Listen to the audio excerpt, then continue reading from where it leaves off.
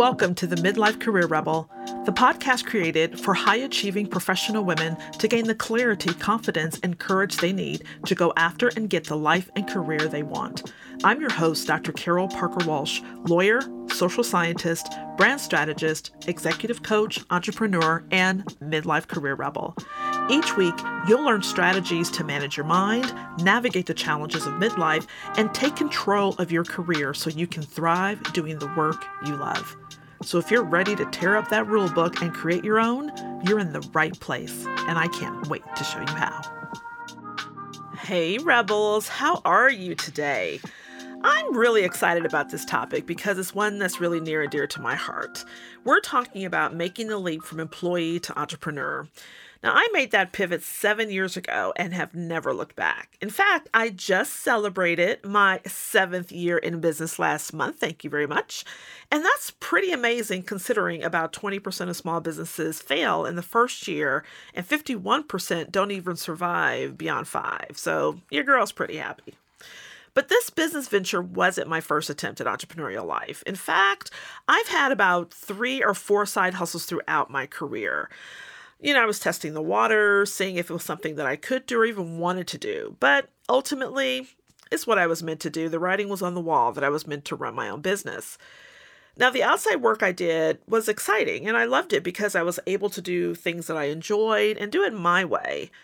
And I ventured into things that were related to a lot of the work that I was already doing. So I was doing mediation, consulting, coaching, and I even dabbled in retail sales. It was easy to try new things, of course, while I was in my employer's safe, warm, and predictable income arms. And with each venture into the entrepreneurial space, I learned something new about not only doing business, but what was most eye-opening was what I really learned about myself in the process. Now, eventually, I did decide to leap without the safety net of a steady income, retirement plan, or even health insurance, not for the faint of heart. But I did it at a time when it felt right for me, both mentally and emotionally. I think any other time in my life, had I tried to just make the leap and not just play with the side hustle, I would have completely panicked. But the time was right. It felt right, which made me really believe in myself. I believed in what I was doing. I felt much more confident and really at peace with it. Even though I had a kid that had just graduated high school and was starting college, and another that was 2 years away from starting college. Now, I definitely had some nervous moments while I did this. It wasn't just all smooth sailing because I definitely took a leap. I didn't do what I often recommend, which is to transition or take your time or figure it out. I just went kind of cold turkey because I felt it was time for me.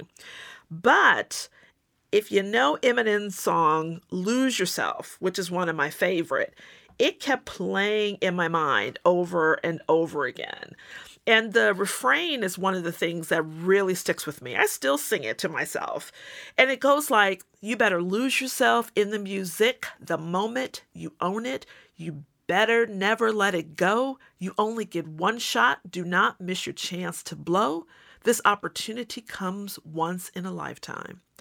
And so while, yes, I've tried several other businesses, and this doesn't have to mean this is the only business I can ever do, I really took it to heart that, listen, go all in. Lose yourself in it. This is your moment. This is your opportunity.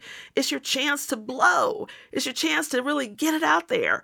It's your chance to really make a difference and a change and step into what you love, right? This opportunity is for some people, and for a lot of people, it only comes once in a lifetime.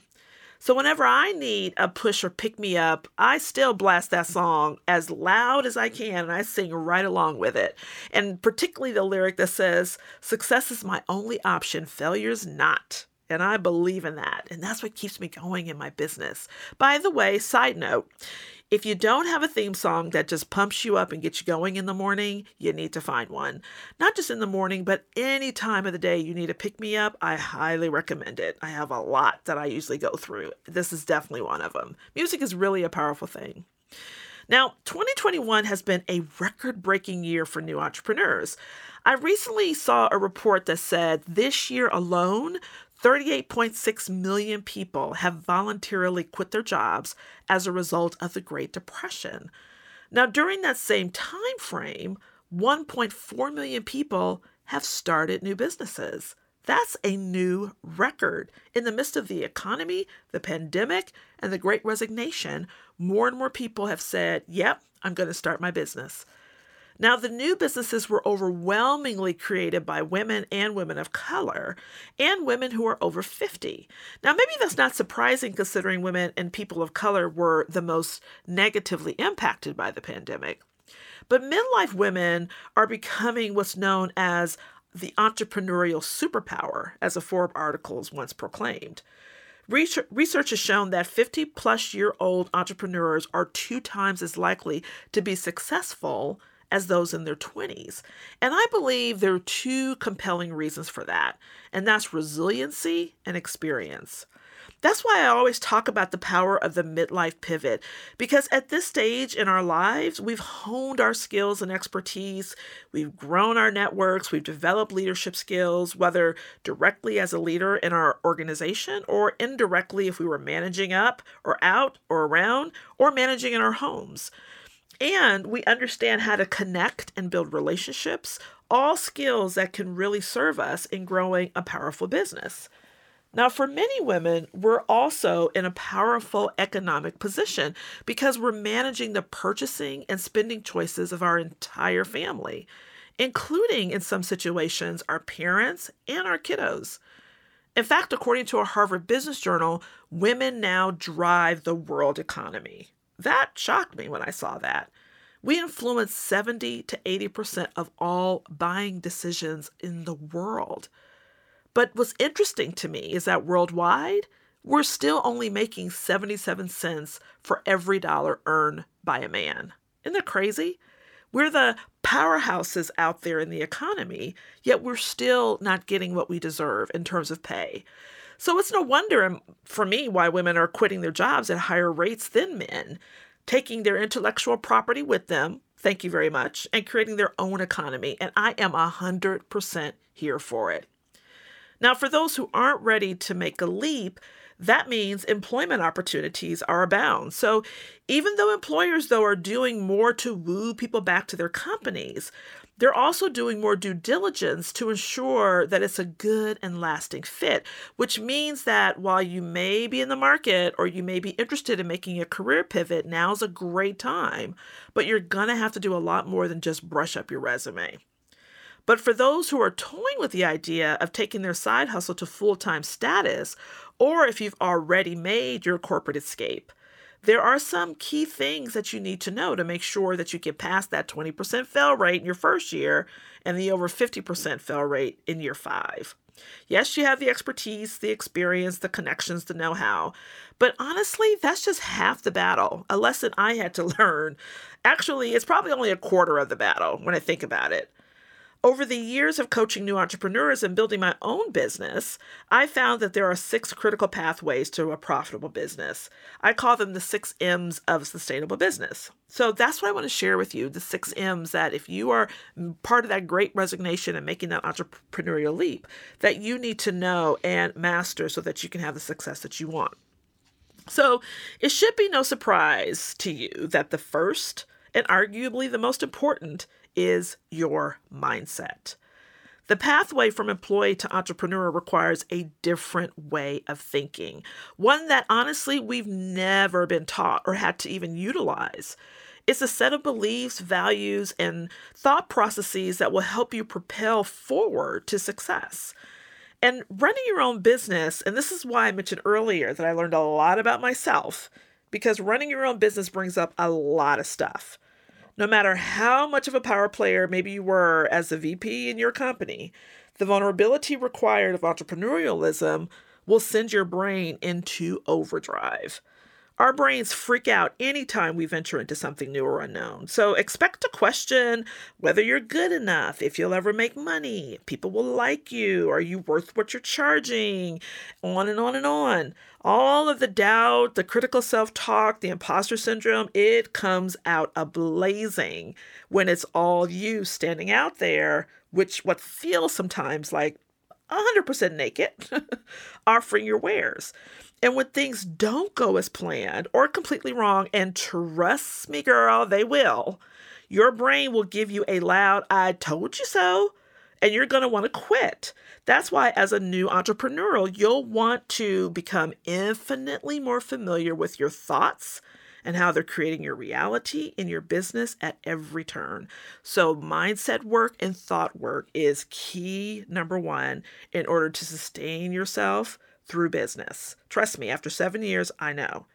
And like I always say, Rebels, it's an inner and outer game. So you have to be able to play both to achieve the success that you want.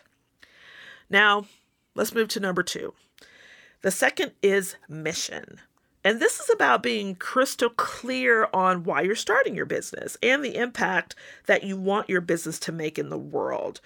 Now, you don't have to have some altruistic reason for starting your business. You don't have to save the whales, or it doesn't have to be that. That's not what I mean by mission. It just has to be highly and deeply meaningful for you, enough to sustain you and motivate you when the going gets tough. So think of it as your guiding North Star that will always lead you in the right direction when you start to feel frustrated and stuck and are like, what did I do? In addition, your mission may be what attracts you and attracts your market to you. Now, the one thing I want to note is that your mission is not the same thing as your passion, right? You can be passionate about cupcakes and champagne, and God knows I am, but that doesn't mean it's what's driving your mission. We often fall in and out of love with our passion, and as we grow and age through the lifespan, what held our passion and interest 10 or 15 years ago, it probably dwindled over the years. And just because we're excited about something doesn't mean that we want to generate income around it. That could be a freaking nightmare. So there's a difference between passion and mission. So you want to get clear on mission, and your mission is more about the guiding vision that you have for your business. Okay. Number 3 is market. That's the third M. And a business is not a business without customers. So who are you marketing to, right? Who are your people? Who are your peeps? Who are you going to sell to? The biggest mistake I see new entrepreneurs make is failing to niche down and clarify who they want to sell to. Initially, we all think we want to sell to everybody, believing incorrectly that everybody wants what I got. But when you try to sell to everyone, you often end up selling to no one. So you want to spend some time thinking about what your peeps want, who they are, what they're looking for, and if what you have to offer is enticing to them. It is so easy to believe your own hype when it comes to starting your business. I surely did. Everybody does. You believe so strongly in your mission and what you have to offer that you think as soon as you tell folks and hang out that shingle that you won't be able to handle all the rush of people coming your way. But this is often followed by an ego-crushing disappointment. And it ain't pretty. Believe me, I've been there. Sometimes it takes a little trial and error before you can nail down your market, but the work you'll do to find your people, to really find your tribe, to find your market, will pay off significantly in the end for you. It is critical that you nail this down. Now, number 4 is method. Now that you know your business and what you want to do and who your customers and clients are, your market, you'll want to get even more precise on what you want to offer them.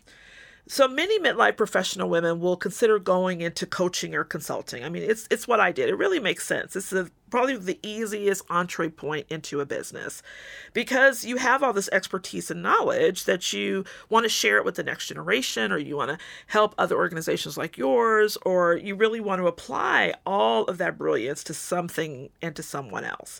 In fact, I wrote a blog post about, changing careers and becoming a coach. Coaching is one of the fastest growing business sectors in the U.S., and it's also one of the least regulated. So it's pretty easy to throw up a shingle and call yourself a coach. Now, I have some thoughts about just throwing up a shingle and calling yourself a coach without doing a little bit of due diligence, but I'll refer back to the blog post and make sure that I post a link in the show notes. Now, regardless of what business you decide to launch, you also want to map out the services that you're going to deliver and how you'll provide them. That's what I mean about your method. When figuring out your method, you'll want to consider 3 things: what your clients want and need, what you want to deliver, and whether or not what you're delivering is sustainable. And while I've coached people on various business models, I'm most familiar with service-based businesses. So when I speak about the way I'm talking about this may be more applicable there than it is if you're developing or selling a product or something different. When you're in a field or industry where there's a lot of competition, you want to make sure that your signature system or program stands out in the hearts and minds of your market, of your people who you want to do business with. Okay? Number 5 is message, right? Message. This is why it's essential to know your market, because if your message is muddled, your people won't understand why they should buy from you instead of your competitor. On my team, we like to call it your milkshake. You know, like the song, my milkshake brings all the boys to the yard, right? So your milkshake's got to bring all your people to your yard. You must have a solid and compelling message about what you do, why you do it, and who you do it for, so people can determine if they want your milkshake or not. This is what's called your brand, and there's a lot that goes into creating a compelling brand. We'll talk more about this on later podcasts. In addition to the actual message, you want to be clear on where and how you're going to share that message. Now, it's often quite alarming, almost pearl clutching to new entrepreneurs when I tell them how much they need to get out there, to get their market out there, to get their message out there about who they are and what they do. And if you've not had to promote yourself or talk about yourself, and women notoriously are horrible at doing this generally, or share about what you do, maybe outside of your organization, the occasional networking meeting, or to your family at holiday dinners, then you need to brace yourself and prepare to be exposed. This is one of the most scariest processes of this work, is putting yourself out there and letting the world know that you're here and that you have something to offer. Now, the final one is monetize. This is the 6th and final M. It's all about the money. And you may have wondered, when are you going to talk about money? Isn't that the most important thing to talk about, right? You don't have a business if you're not making money. And that's true. You kind of have a hobby if you're not making any money in your business. However, if you haven't worked through the first 5 M's, particularly the mindset issues around money, you are going to have some major problems. Now, I talked about money mindset in the last episode, so I suggest if you're on this entrepreneurial path that you take a beat and listen to it. I talked about how if what you think about it and what your story and narrative is really can impact how you charge, what you charge, and how much money you actually make. So pricing is a thing that scares most entrepreneurs. What should I charge is usually the second question after what should I do?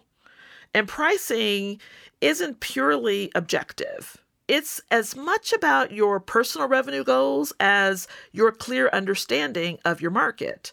There's really no hard and fast rules when it comes to pricing. You know, it's not based on your worth, but it's based on the value you bring to your clients and to your customers.